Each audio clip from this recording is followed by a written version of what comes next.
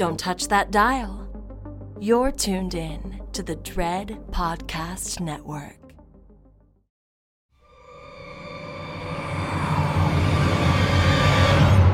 From Nice Guy Productions World Headquarters overlooking the glamorous San Fernando Valley, I'm Mick Garrison. This is the fun-size edition of Postmortem AMA, where you can ask me anything. And asking your questions on your behalf is the affable producer, Joe Russo. Joe, how are you? Hello, Mick. I am anxiously biting my nails today. We're waiting. You and I are both waiting to hear. The WGA is on its fifth day of negotiations with the studio CEOs and the AMPTP. There's a lot of buzz that there could be a deal in the works. Well, it's a promising sign when they're sitting together 5 days straight. Sure feels including the weekend. Yeah. Yes. So I guess the big question is, when this airs, we may have an answer, we may not. But have you finished your spec? I was going to. And I have the idea that I have not started writing yet because I've been in anticipation, and I do have a screenwriting assignment that comes up once the strike is over. Ooh. So I keep anticipating that that's going to be any moment. And got it. So reason to anticipate you're ready that to until start a job once this is all said and done. Yes. I think the weirdest part is going to be taking meetings again. I got out of the habit of building those into my schedule. So, yeah. Anyway, and they'll likely all be Zoom. Yeah. Well, I don't. Do you prefer Zoom meetings or do you prefer in persons? I'd much rather be in person. Yeah, I do too, especially for general meetings. I think you just don't forge the same connection over Zoom. Absolutely. Yeah. I mean, it's a little bit more. And for anything, including doing the podcast. That's true. Yes, I greatly prefer having the guests here at Nice Guy Productions World Headquarters to be able to be face to face. There's no lag. There is no dip in sound when one person talks over another, and just being able to look people in the eye face to face rather than through a two-dimensional screen makes a huge difference in how deep we go. I think so too. Well, do you want to do some questions? Let's do it. We also have a surprise coming about midway through the show, so let's dive in. Stay tuned. Yes. Abby asks, how was Spain? And I'm going to throw in, and London. Spain and London were great. I was invited to I love Spain. I've been there several times, but this has been to an area I'd never been to before, the Costa del Sol, which is kind of the Riviera of Spain. Ooh. So very high-end yachts and huge hotels and resorts and things that I had no idea existed. But I was honored by the film festival, fantastic film festival of the Costa del Sol, with what they call their unicorn award, unicornio. You are a unicorn, Mick. I guess I am. You can tell by the size of my nose. Oh boy, yeah. But it was a great honor, and critters are particularly popular in Spain. So the movie they showed out of the entirety of my film history was Critters 2, my first feature as a director. That's fun. And it was a lot of fun, and the award is absolutely stunning. And it was a great time. And then it was basically just fun in London. My wife was going to be going on a trip with her sister-in-law, but there was a health issue that came up and they had to cancel. So I had extended my trip to include a trip to London and to visit friends and the like. So it was a great time just on my own, where I got to visit with Edgar Wright and Neil Marshall and Jed Shepard and see some theater. And it was really entirely recretional. And you saw a spooky play. Yeah, 222, which is has closed now, but it had gotten great rave reviews, and it's a ghost story in the theater, and I couldn't not do that. The day I got into London, I checked the theater listings and saw it was playing at 6:30 that evening, and I walked to the theater and got my tickets and went in. That seems quite fortuitous. It Uh, was great fun. well, good, good. I'm glad you had a nice trip. It was fun to watch through the photos on social. Uh, So, it all was right. Let's get into some heftier questions. Scott writes, "Hey Mick and Joe, if you were stranded on an island for 7 days and were only able to watch one movie, what are you watching?" the desert island movie question rears its ugly head. Um, that's a tough one, but it's nice that it's only 7 days, so it doesn't have to be Not Groundhog forever. Day. Yes. Yeah, it doesn't Yeah. have to be Yeah. Groundhog Day every day. Right. Um, a lot of people would choose something really lighthearted. I think one of the most rewatchable movies in history is Poltergeist. Every Mm. time it's on, I have to watch the rest of it. But I'm not going to do that one. I'm going to go dark and cynical because Ooh. a really great movie makes me feel good, even if it is dark and cynical and not something that gives you joy and laughs and pleasure. Yeah. I take great pleasure in a well crafted movie, no matter how dark it goes. Okay. So I'm going to go for one of my favorite films. It was a total disaster when it came out in 1950, but Billy Wilder's Ace in the Hole, also known as The Big Carnival. Oh yeah. It's a wonderful film starring Kirk Douglas. It's so cynical, and it's about um, a uh, a man trapped in a mine cave in, and Kirk Douglas is an alcoholic reporter who used to work in New York for the big papers and now is looking for a job at a podunk paper in New Mexico. And so he hears about this story and exploits it. He knows that there is an easy way to get to the guy in the mine, but wants to turn it into a big carnival and a big nationwide event by not letting them know that. And they have to go to great pains that will take days and days and days to dig him out from the opposite direction.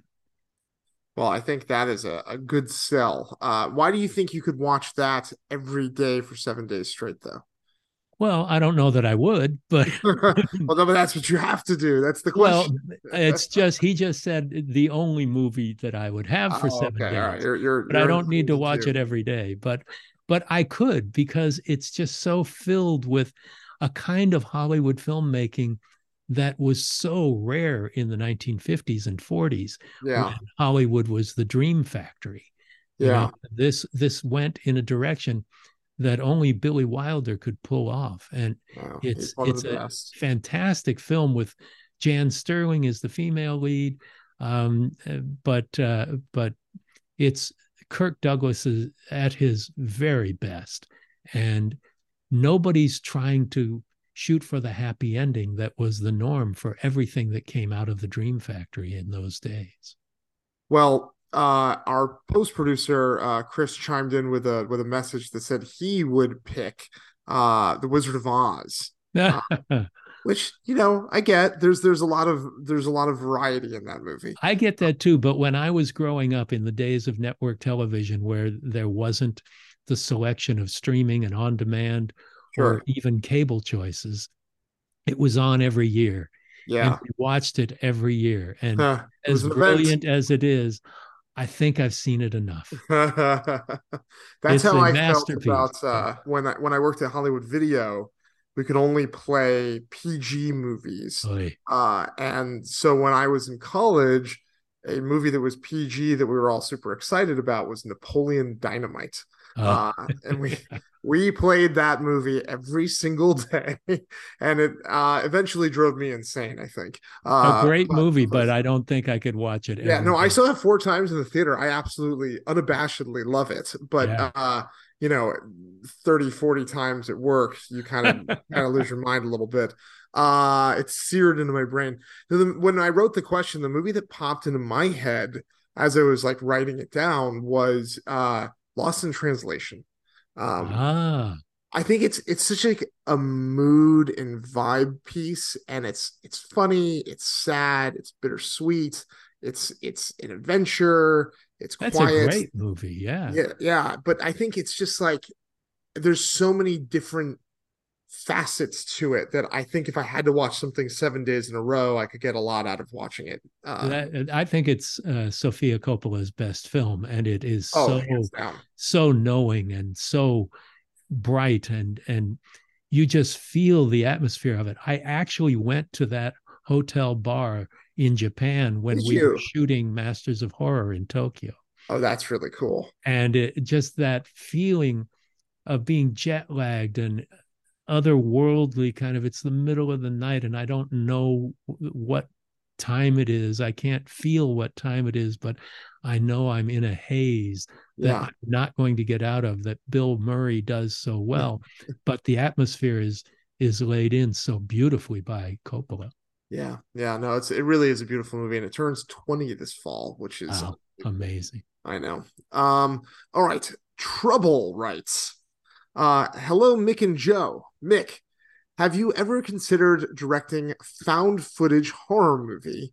You've touched upon this style of shooting in The Stand with the news crew scene, and in my opinion, it worked.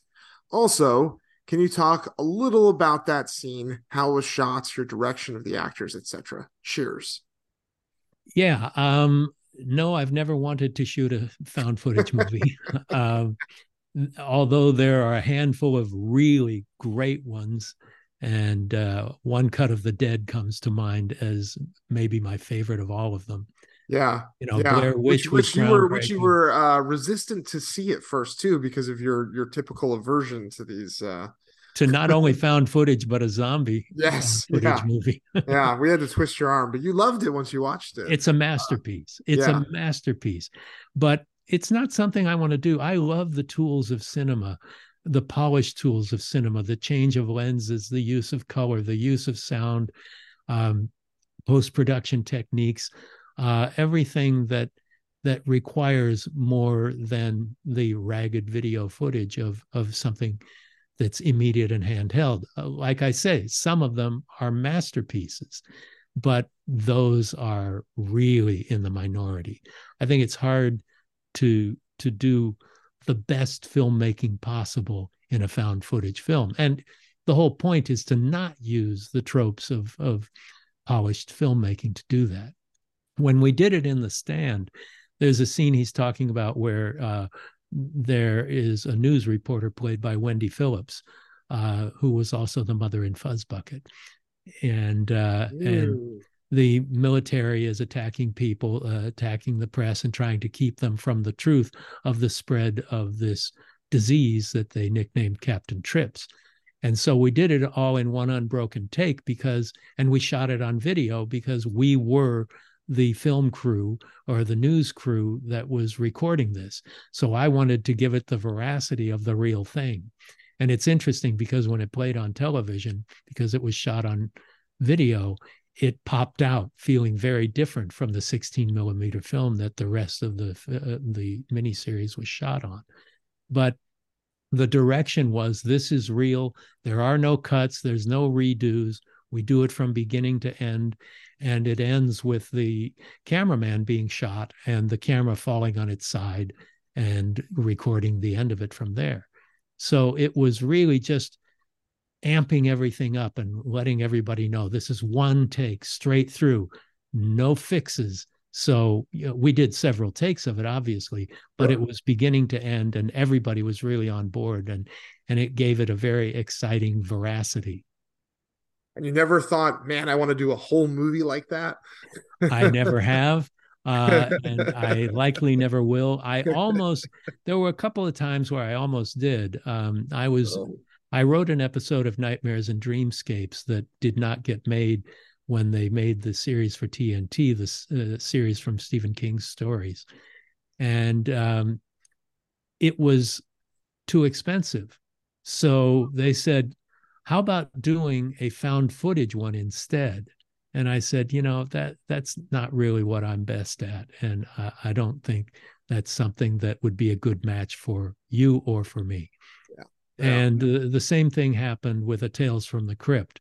They were having budgetary issues, and they asked me if I would do a found footage version, and I begged off. I just didn't think I would be the best person to do Well, that. you have to know what your strengths and weaknesses are too. You Yeah, know, and yeah, interests. and interest. Yeah, exactly.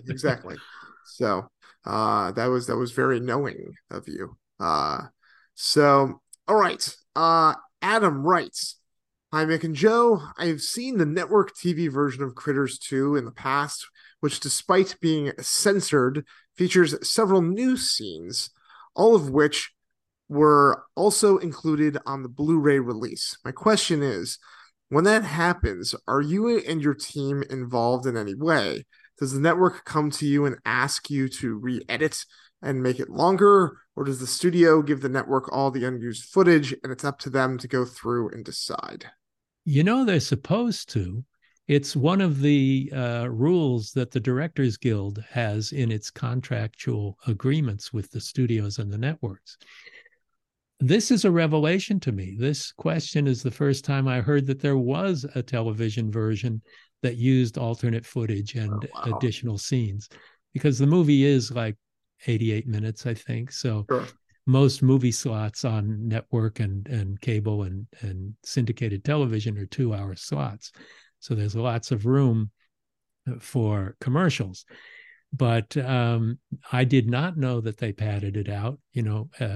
The additional footage, I haven't even looked at it on the Blu-ray. I don't know what they used, but what was presented in the theater was what everybody agreed was the best version of the movie. Yeah. So any other version of Critters 2 certainly did not pass through my hands. So I don't know what it's like. Interesting. That is interesting. When you have done TV edits of your movies, have you been involved in where the commercial breaks hit, or is that a choice that's made outside of your purview? It's made outside my purview, and I have not been asked to do many TV recuts because Sleepwalkers, you couldn't recut it. Sure. Yeah. I don't think it ever that's not went really on, TV friendly. yeah, it went on pay TV and Sure. streaming and the like, but that and Cinemax. Psycho 4 was made for Showtime, so it never really got into syndication where it would be cut. And they were R-rated movies when they came out. But I don't remember which project it was, but I do remember doing a recut for television. I don't think it's Critters 2 though, but maybe it was. I just don't remember that. We are celebrating 35-year anniversary of Critters 2, so memory does fade over time. Fair. That's fair enough. Well, trying to jog your memory just a little bit more and just in time for spooky season, the start of spooky season, I've got a hocus pocus question for you. Okay.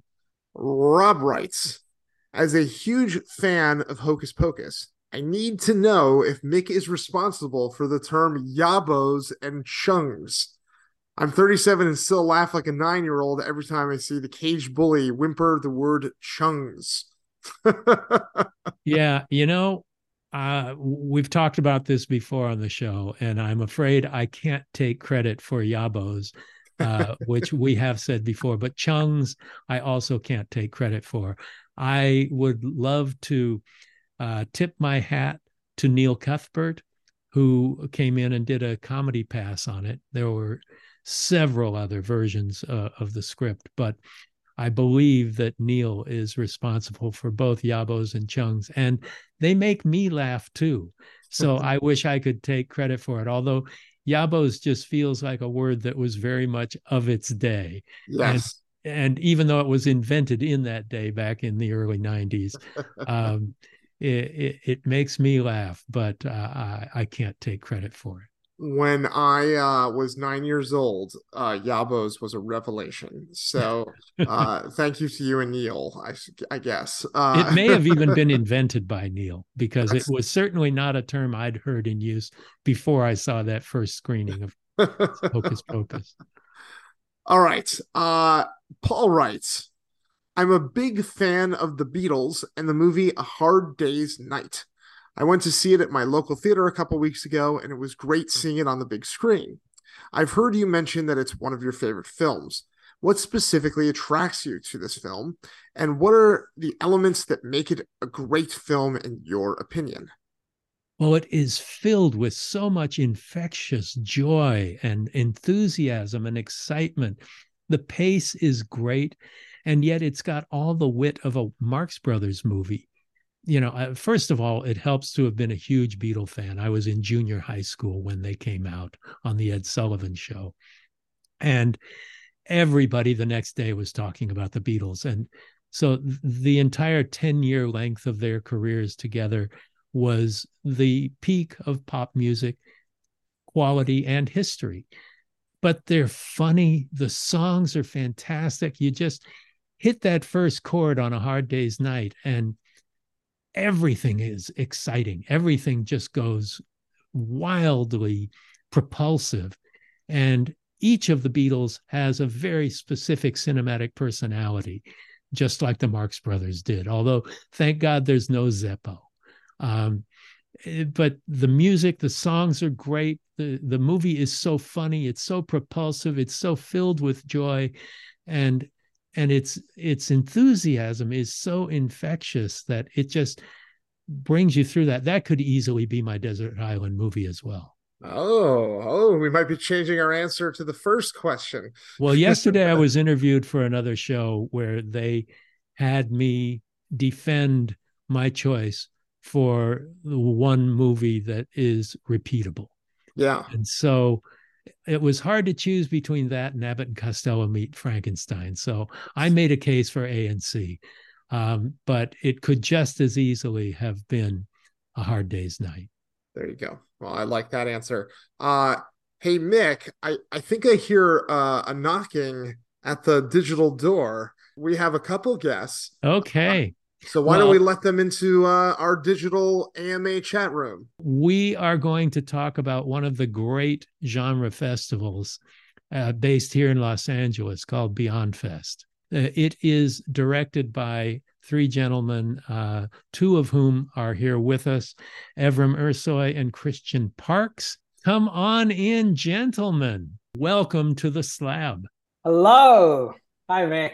Thank you for having us. Great to see you guys again. And I was just saying it is such a massive and fantastic festival, one of the most important, certainly in the Los Angeles area, and that it's done in conjunction with the American Cinematheque, which gives it even more credibility and accessibility to really top shelf guests.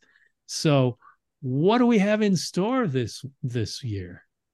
Oh my God, where do we begin? I think, we've got a total, Ev, correct me if I'm wrong, but we've got 55 films.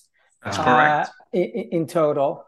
And then across that, we've got a series of world premieres, West Coast premieres, LA premieres, and then a series of repertory screenings. And those repertory screenings, they're based around anniversaries, restorations, and then obviously key talent who are coming out. And so that ranges, it's everything from the king of the box office, James Cameron, coming out for The Abyss, that we're doing at the Fox Theater, a huge landmark theater in Westwood, all the way to Caligula, the ultimate cut restored with Malcolm McDowell in person. There is a celebration of the great Roger Corman with a sliver, just a tight sliver of some of his films, Rock and Roll High School, Grand Theft Auto, Piranha, Raven, and then Roger Corman himself, and he's going to be joined by a bunch of his collaborators from across the years. But then we've also got, new films like the Cannes Palme d'Or winner, Anatomy of a Fall, the new Paul Mescal movie, actually two Paul Mescal movies, Foe and All of Us Strangers. And then we've got some really great new horror movies, films like When Evil Lurks. We've got the world premiere of It's a Wonderful Knife, which is written by Michael Kennedy from obviously Freaky fame. Dream Scenario, which is not necessarily a horror movie, it's a satire, but what happens in it is truly horrific. And then, so those are mostly in the Arrow, which is presented by Neon. And then over in the Los Feliz 3, there's an incredible program there. Everything there is 100% free. And there is, I believe, 25 screenings there. And most of those world premieres, US premieres. Ev, do you want to list off some of those? Yeah, sure. I mean, we got some great documentaries. We got Spooktacular, which is about the first Halloween theme park in the US, and some great guests coming for that, including the founder of the park. So it's going to be a great event. And Severn's got two great documentaries. One's Enter the Clones of Bruce. That's about the clones of Bruce Lee. Premiered at Tribeca. Really entertaining, really interesting story. But we also have Mancunian Man, which is about Cliff Twemblow, who is this little-known British genre filmmaker, and it's about the industry and the sort of group he built north of England. Really amazing story. We got the great shorts blocks. There's 4 of them every year. They get bigger, lots of new and exciting filmmakers. We got couple of great horror films. We got History of Evil, which is produced by Baba Kanvari, who did Under the Shadow. We got Omen, which won at Cannes. It's one of the best newcomers awards. It's this Congolese rapper. It's his first film directing. It's Belgium's official entry for the Oscars this year. We got Femme, which won big at Berlin. It's this queer thriller, really sizzling, really sexy, really complex. We get Greg Araki coming. We got an Irish horror that I'm absolutely in love with called All You Need Is Death as the world premiere of that. So, there's something for everyone. We got Vincent Must Die, another Cannes selection that was absolutely, really just blew us away. And so hopefully everyone can find something that they want to see from rep to new films. Fantastic. And we also have joining us the third peg of this triumvirate here, Mr. Grant Moninger, joining us. So in the beginning of Beyond Fest, the Cinematheque was open at the Egyptian Theater, which had been remodeled by the Cinematheque from it being one of the great classic motion picture grand movie houses on Hollywood Boulevard. Netflix has bought and is restoring the theater to its original grandeur because the Cinematheque had to build a box inside the original theater because it was just too extensive and expensive to restore it to its original grandeur. So when is that going to reopen? Let's see, what can I say here? I've walked through parts of the restoration and it looks amazing. It looks a lot, as you've seen online, it looks a lot like the 1920s version. They've gotten rid of the 90s black box. So Beyond Fest will, once it's open, return to the Egyptian Theater. But this fall, I can definitely say this fall, we just barely missed Beyond Fest this year, but we'll be back next year for sure. So tell me about the roots of it. Christian, tell me where everything started with this festival. And you should, by the way, give us the dates that it's running because so we actually start this Tuesday, which this Tuesday won't mean anything in podcast world. Tuesday, September 26th, that's opening night, and we open with The Creator. Which I will be there for. You better, Joe. So it's an incredible science fiction movie from Garth Evans. And then immediately after that, we've got a film called Kill, which is an Indian film. It got its world premiere at Midnight Madness. It is hands down the most violent Indian movie ever made. There are more kills in this than I think probably 100 years of Bollywood cinema. It is so outrageously excessive, over the top. It is a perfect Beyond Fest film. And Look, they are not known for extreme violence in India. No, and that's why this is such an outlier, and it fits so perfectly. And we fought really hard to get this film because we were like, this is the audience that will understand this as much as anyone in the world. Well, how long is the festival? So we close on Tuesday, October the 10th. So it's 2 weeks. It's 2 weeks of absolute chaos. That's a beefy festival. Yeah. Grant, you were there from the beginning. Where did it start? How did it start? Christian just walked in one day. He was just some random guy off the street. And he told me, whether it's true or not, that he had the band Goblin, which agreeing to play live in person, first ever appearance in the United States. So I don't know if that's true or not, but I said, if he brings Goblin to the Egyptian, then we will build out. I'll give him 12 days and we'll work and build out a fest together. We'll make it happen. Not thinking there's any chance in the world that he's going to be able to bring Goblin to the Egyptian. And then on your side of the story, Christian? I walked into the Cinematheque. Grant, I knew Grant as a programmer. I didn't know who he was, but someone was like, oh yeah, he's that guy. So I walked in and I was like, I need to speak to Grant, please. And they pointed me in Grant's direction. And I said to him, I said, hey, I've got a film festival. I don't know if we had a name then. But I also said, to Grant's point, I said, and I've got Goblin, and we're going to play. So that's how we're going to launch this film festival. The truth is, I did not have Goblin. I had spoken to a booking agent who was thinking about having them play some shows in the US. But when I spoke to the booking agent, I told him, I basically bluffed on both sides. I told him that I had the Egyptian theater, which, just an incredible 600-seat epic theater in the heart of Hollywood. I told him that I had that. And so you lied, basically. Yeah, on both sides. It's called a parallel path, I believe, is the correct term. But Grant was crazy enough to step off, and the booking agent was crazy enough to step off. And I was crazy enough at that time because I had to book the band, which was incredibly expensive. And I had just enough money in my bank account. And I vividly remember, and Grant knows this story as does that, but I vividly remember I had to wire the money, and there was a cutoff to wire the money to get Goblin to perform. And Spencer, who was running Death Waltz Records at the time, I was like, do you think people are going to go? And he's like, I think so.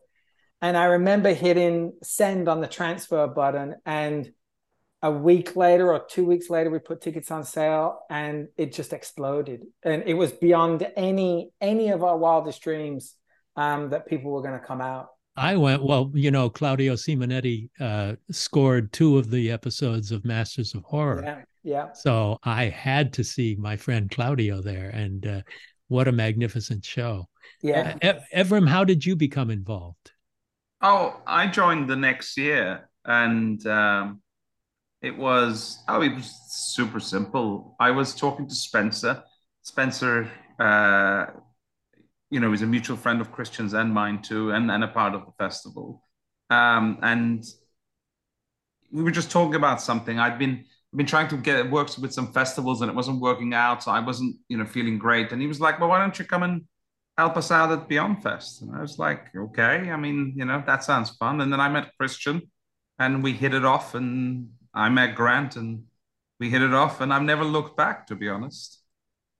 Well, go ahead. And Mick, we have to be thankful and very grateful that first year, because we were just using the name Beyond Fest and pretending like it always existed. But like Richard Donner coming for The Omen, and Joe Dante coming out, and Clive Barker, without the support of those guys from the first year, like, we wouldn't be a festival. So we're always grateful all those people back on that first year. Yeah, that was 2000. That was 2012, right? Or 2011.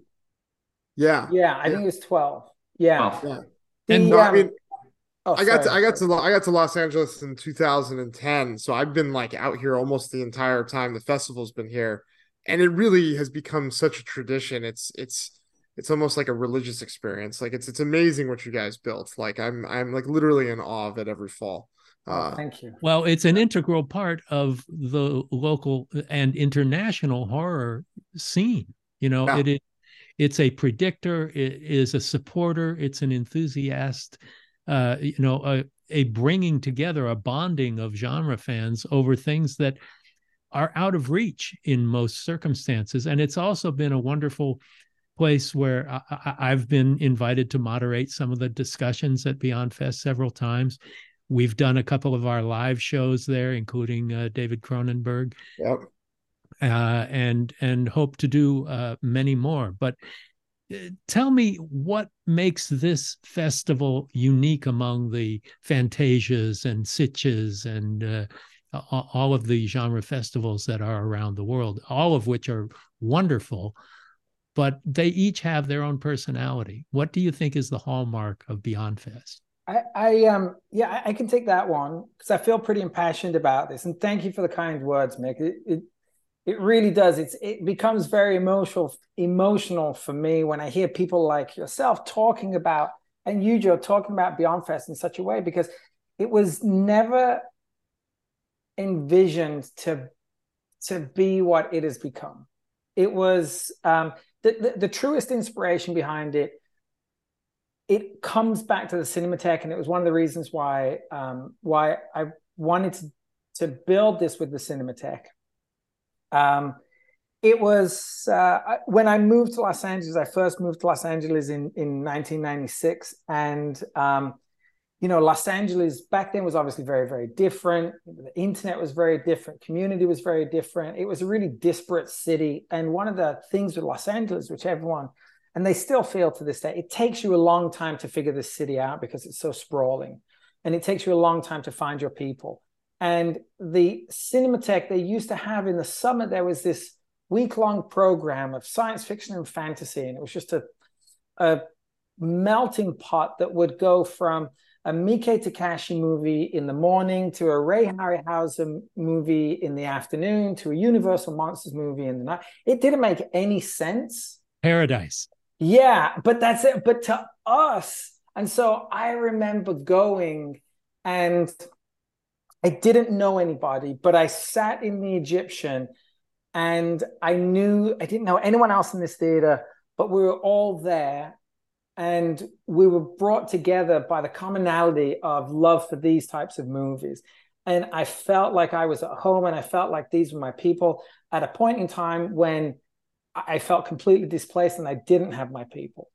And that really struck a nerve. And so the idea for the creation of Beyond Fest, I moved away from Los Angeles for a few years, and I really missed the rep scene that was in Los Angeles, but I'd also had an opportunity to travel to a lot of those festivals that you'd mentioned. And I just couldn't understand why that didn't exist here in LA. And so that's when I walked into the theater and started talking to Grant. But the goal, and this gets back to the point you were saying, like what differentiates Beyond Fest? The goal for Beyond Fest is to bring together as many people as possible. And that's why you'll have literally one of the most insane gore fests, like Adam Chaplin playing a day after Anatomy of a Fall, a Palme d'Or winner, because there are so many different groups of people in Los Angeles. And our goal is to bring them together, really just to celebrate this form of left field genre cinema in whatever form it is. And it's very much, we are in service of film fans and filmmakers, and that's it. It's not about Grant. It's not about Ev. It's not about me. It's not about anyone else that works year round on this thing. It's exclusively about giving something great to the people of LA, whether you're, as I say, a fan or whether you're a filmmaker or in between. And, a large part, and it's something we've been able to do for the last, I think, like 4 or 5 years with the support of our sponsors. We've been able to program a multitude of free screenings because times are really difficult, in particular right now when you think about the way that the strike has affected people in Los Angeles. So you can go to any of those films at Los Feliz 3, and there's about 25 of them, and they're all completely free, courtesy of the support that we've gotten. This year, it's Neon, the indie distributor, who's supporting us.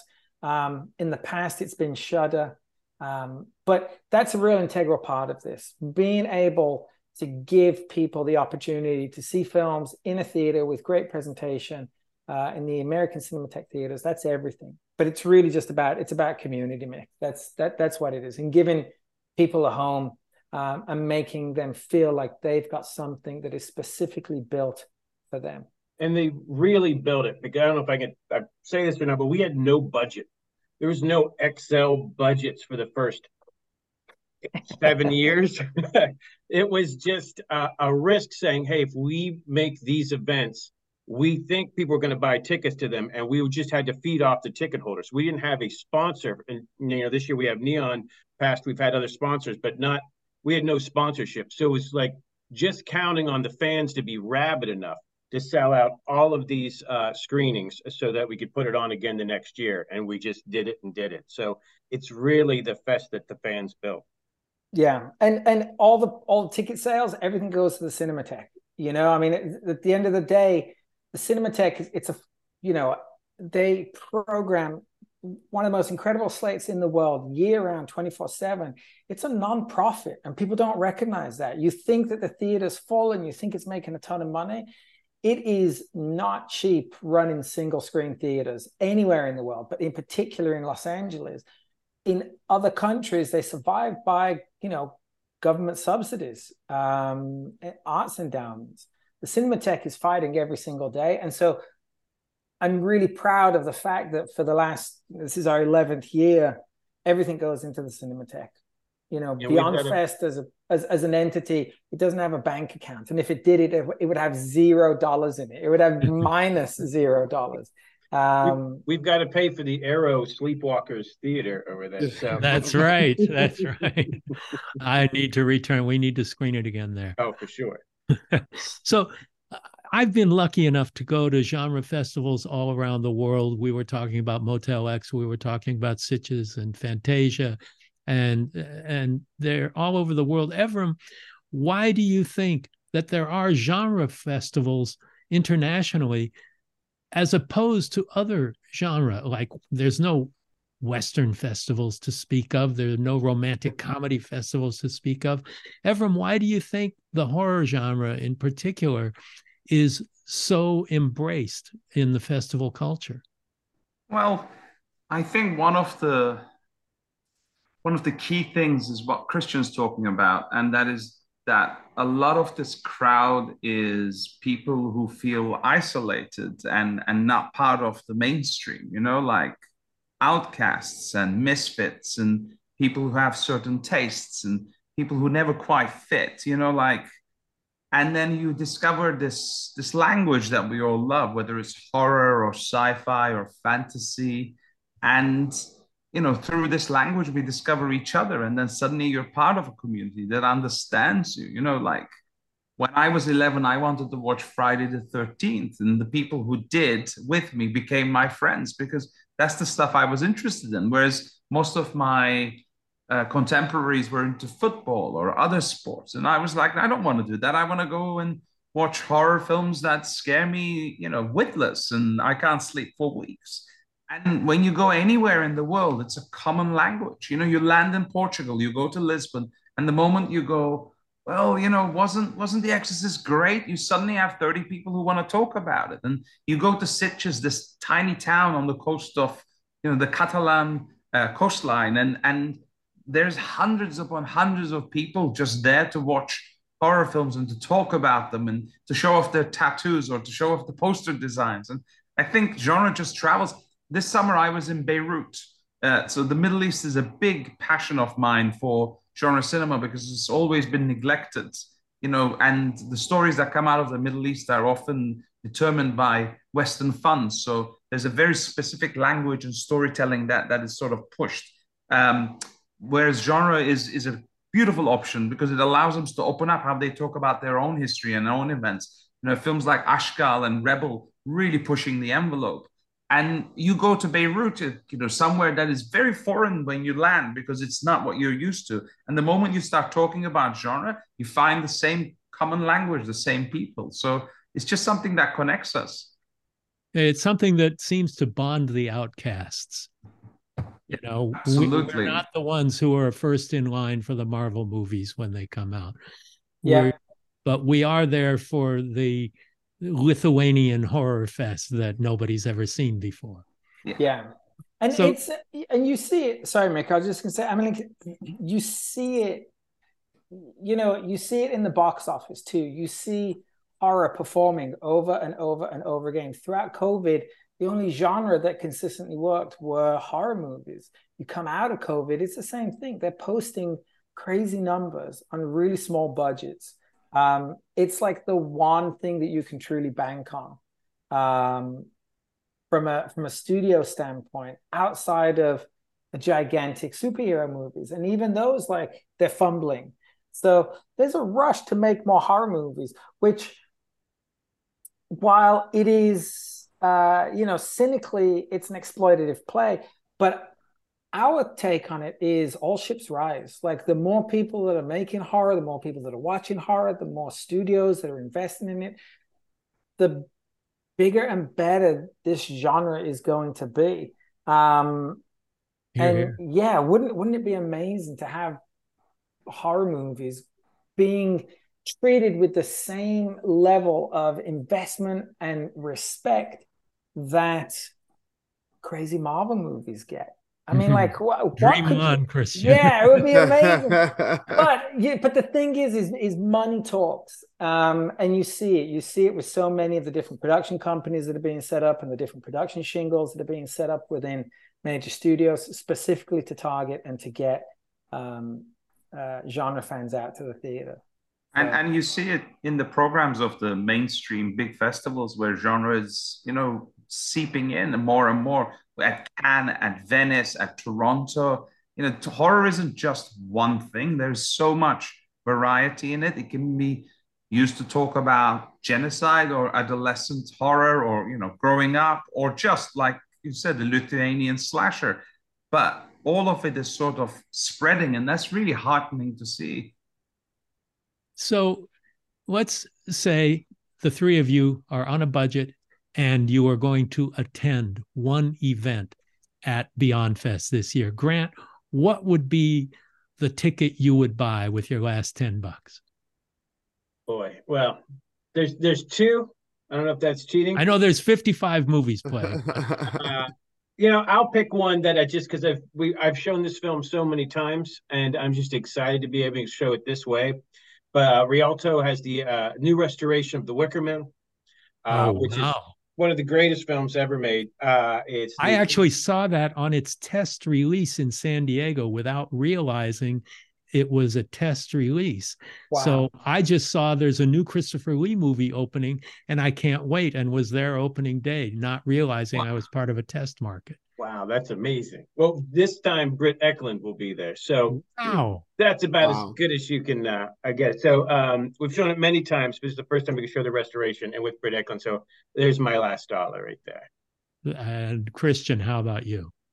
I don't know how to top Grant, to be honest. I mean, well, you have your own choice. You got especially being English. Like, Wicker Man has meant so much to me throughout my entire life.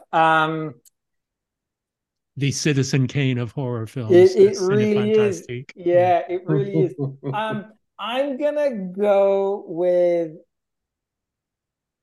Okay, I'm gonna pick two films, Mick. I just found an extra $10. I'm going with Macon Blair's completely insane, over the top remake, revisit. I don't even know how to describe it. He has brought the Toxic Avenger back to life with Peter Dinklage as Toxie. That thing is completely outrageous. It is nuts. Wow. And Kevin Bacon is in it, and Kevin Bacon, and Elijah Wood. Wood is in They're it. both crazy in this movie. It's fantastic. Yeah, it's nuts. And then at the complete other end of the spectrum, because yes, I'm double dipping. There is a film that comes out December 22nd. I think I might have that date wrong. It's from Searchlight. It's called All of Us Strangers. It is a contemporary ghost story, also an English film. So I'm drafting on my Wicker Man here. It is one of the most beautiful and heartbreaking films you will ever see. Is wrapped up against the backdrop of a ghost story. It stars Paul Mescal. Grant and I had the good fortune to see it, and we were like, as a couple of old guys, we were shook coming out of there, because it is such a special, unique movie. And to be able to screen something like that next to Toxic Avenger, that really speaks to the kind of like the spectrum of Beyond Fest. But that's how we watch movies, right? I mean, like, we all just watch tons of different things. So okay, yeah. Evrim, you know it's coming. It's your turn now. So what is... Don't let us down, Ed. Well, I'm going to cheat a little as well. I'm going to keep the $10 because remember, LF3 is free. So that's right. 25 free screenings. And what we're going to do is there's two films I absolutely, I love. One is called Ripple, and it's a graduation film from Denmark. It was almost the last thing I booked, and it's phenomenal. It's a take on the obsession with true crime and the podcasts. And it's like, if someone did a Magnolia-like structured thriller about a serial killer in Denmark and the obsession around them and how this spreads like a ripple through the ages. It's phenomenal. For a first film, it's absolutely stunning. And then the other one that I would, again, you can have two popcorns because, you know, we saved the money here. The Seeding, which is Barnaby Clay's film, which played Tribeca. And it's so good.